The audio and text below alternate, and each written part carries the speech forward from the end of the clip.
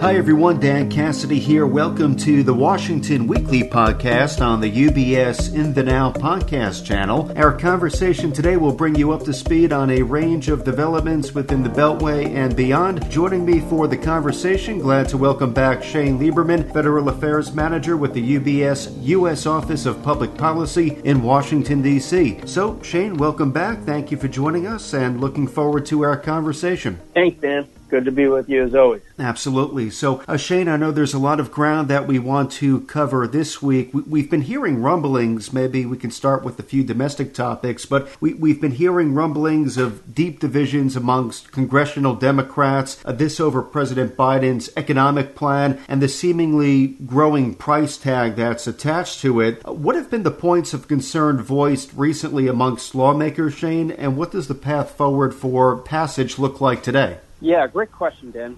I think the first thing to recognize is that while there are divisions on this, we shouldn't interpret it as to mean that this bill won't happen. We should recognize that it is more likely than not that this reconciliation bill will pass, and it will include meaningful tax hikes to many of our listeners. So what are the divisions? It's the size and scope. You have progressive Democrats who say we passed a resolution calling for $3.5 trillion of spending.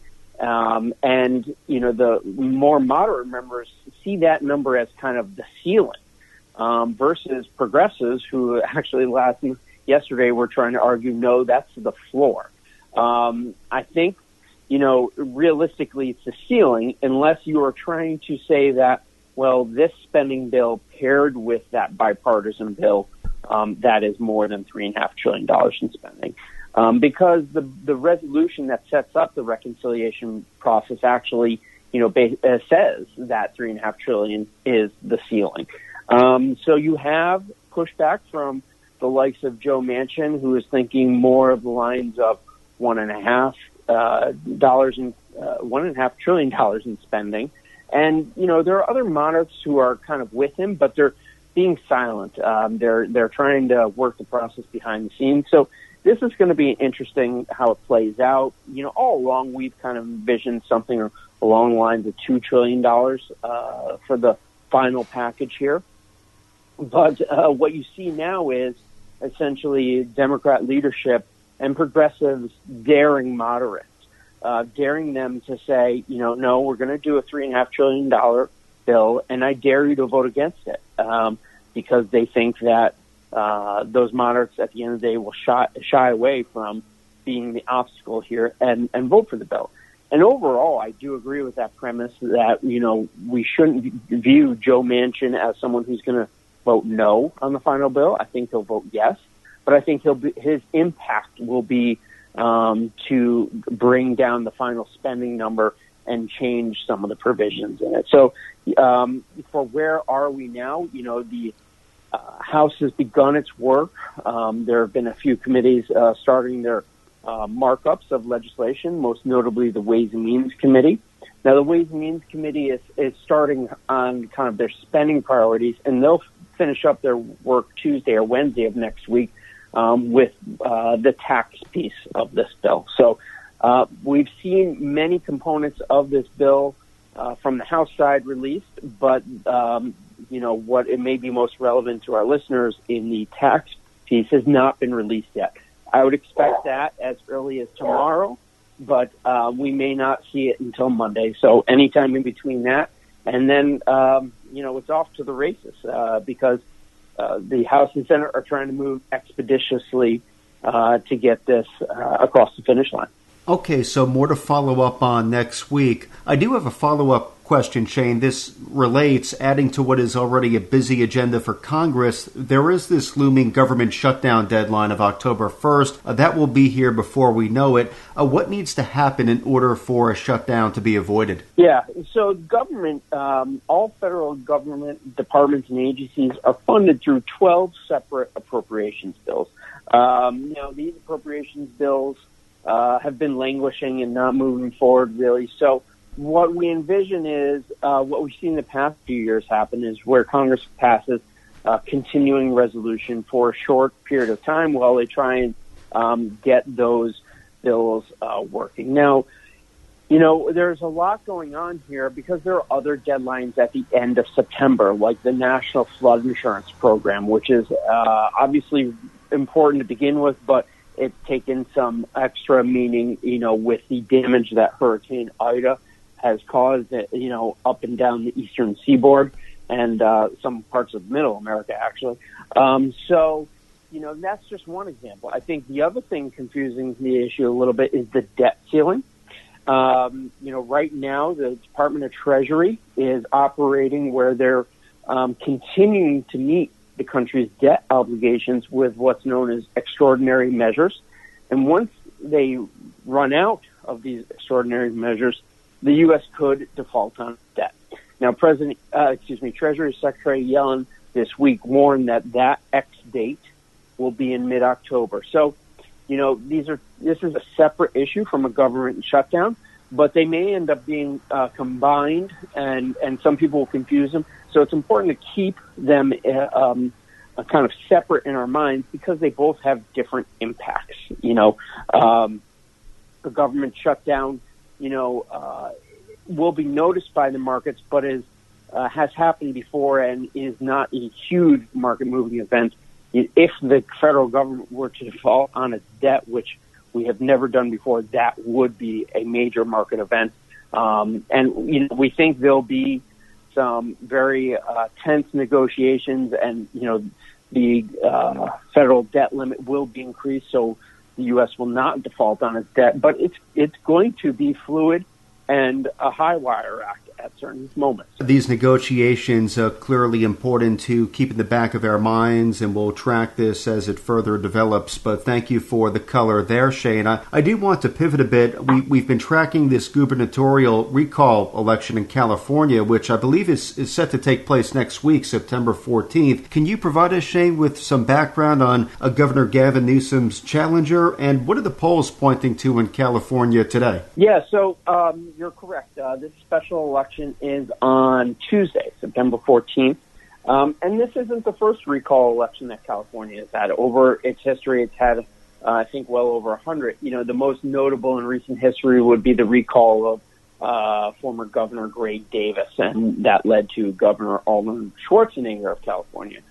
So I think what's important to know here is on Tuesday, there'll be this vote, and it's two parts. The first one is, do you want to recall Governor Newsom? If that crosses the 50% threshold, then the second vote that people will take is who they want to be governor. And the leader there is a Republican named Larry Elder, because he's the leader partially because there are almost 4 dozen people on the ballot for that second question. So someone can win with, a minority vote. Now, Governor Newsom has been going up and down in the polls right now. What you really have to keep in mind is that in a special election like this, it's really about who turns out. And the passion, the intensity is on the opposition side. So this is a very serious threat to Governor Newsom. Now, Governor Newsom understands this, and, he recently had Vice President Harris out to campaign for him. I believe former President Obama is going to campaign for him. So, he's doing what he needs to do to try and energize his voters to turn out and support him. It may be enough at the end of the day. It's starting to look like that, but, there's no guarantee because the opposition to Governor Newsom is so energized right now that they're going to work so hard to turn out their voters that he could be overturned. Quite fascinating situation out in California. Will be interesting to see how this plays out. Of course, clearly some precedent, as you pointed out back in the 2000s, but we'll be sure to follow up on this story next week. Maybe to wrap up our conversation for this week, Shane, we can turn back to geopolitics. Of course, our listeners, our clients know we've been closely covering the situation in Afghanistan for, at this point, probably a bit over a month. But this week, Secretary of State Antony Blinken Blinken, as well as Secretary of Defense Lloyd Austin. They did travel to Qatar. While there were reports of Taliban blocking evacuee flights out of Afghanistan, so still a lot going on here. Maybe, Shane, can you speak to the purpose of that visit to Qatar, and what is the latest from on the ground in Afghanistan that you can share with us? Yeah, so Secretary of State Blinken, he actually traveled to Germany and Qatar, and Secretary of Defense Blinken, he was in Kuwait and Qatar, so they kind of met at Qatar. Secretary Blinken was trying to thank Germany and Qatar for their efforts to help us evacuate U.S. Personnel, U.S. citizens, and Afghan allies. I think in the past few weeks, over 100,000 people were evacuated from Afghanistan. So it was appropriate for him to thank our allies in this endeavor. And but to the larger point, Qatar is kind of setting up to be where we run our diplomatic relations with Afghanistan out of. Qatar, has those relationships. So Qatar will continue to be an important piece of the puzzle as Secretary Blinken looks to establish these diplomatic ties.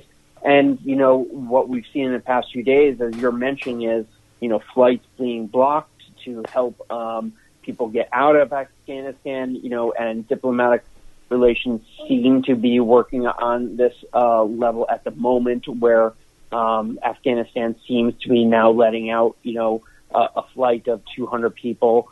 Again, though, in that scheme of things, 200 lives are extremely important, but there are still thousands upon thousands who are going to be looking to escape Afghanistan. So a lot more work needs to be done here, and as you see the Taliban set up their government in the coming days, and really start to lock down on their hold of the country, it's going to be even more important that Secretary Blinken have these relationships set up through Qatar. Will be interesting to see how the diplomatic relationships pan out, and a lot more to track here. So this story is not going anywhere, so more to come. Shane, thank you very much, as always, for dropping by. A few topics here I'm sure we'll follow up on within the next couple of weeks, but thank you for covering all of the ground that you did with us today. Enjoy the kickoff of the football season tonight. I know our respective baseball teams are struggling, so it will be nice to have a change in scenery, so to say.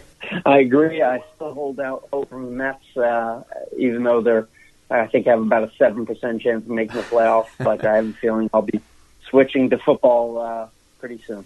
Better odds than the Yankees, I would say, but we'll see how it plays out. Thanks again, Shane. Appreciate it, as always. And again, today we've been joined by Shane Lieberman, Federal Affairs Manager with the UBS U.S. Office of Public Policy in Washington, D.C. As a reminder to our listeners and their clients, please be sure to reference the latest Washington Weekly publication, which can now be located on ubs.com/Washington Weekly. The Washington Weekly podcast is part of the UBS In the Now podcast channel, which is available where podcasts are found, including on iTunes, Spotify, TuneIn, Stitcher, and Pandora. Visit ubs.com/studios to view the entire podcast offering, as well as the new UBS Trending video series. From UBS Studios, I'm Dan Cassidy. Thank you for joining us.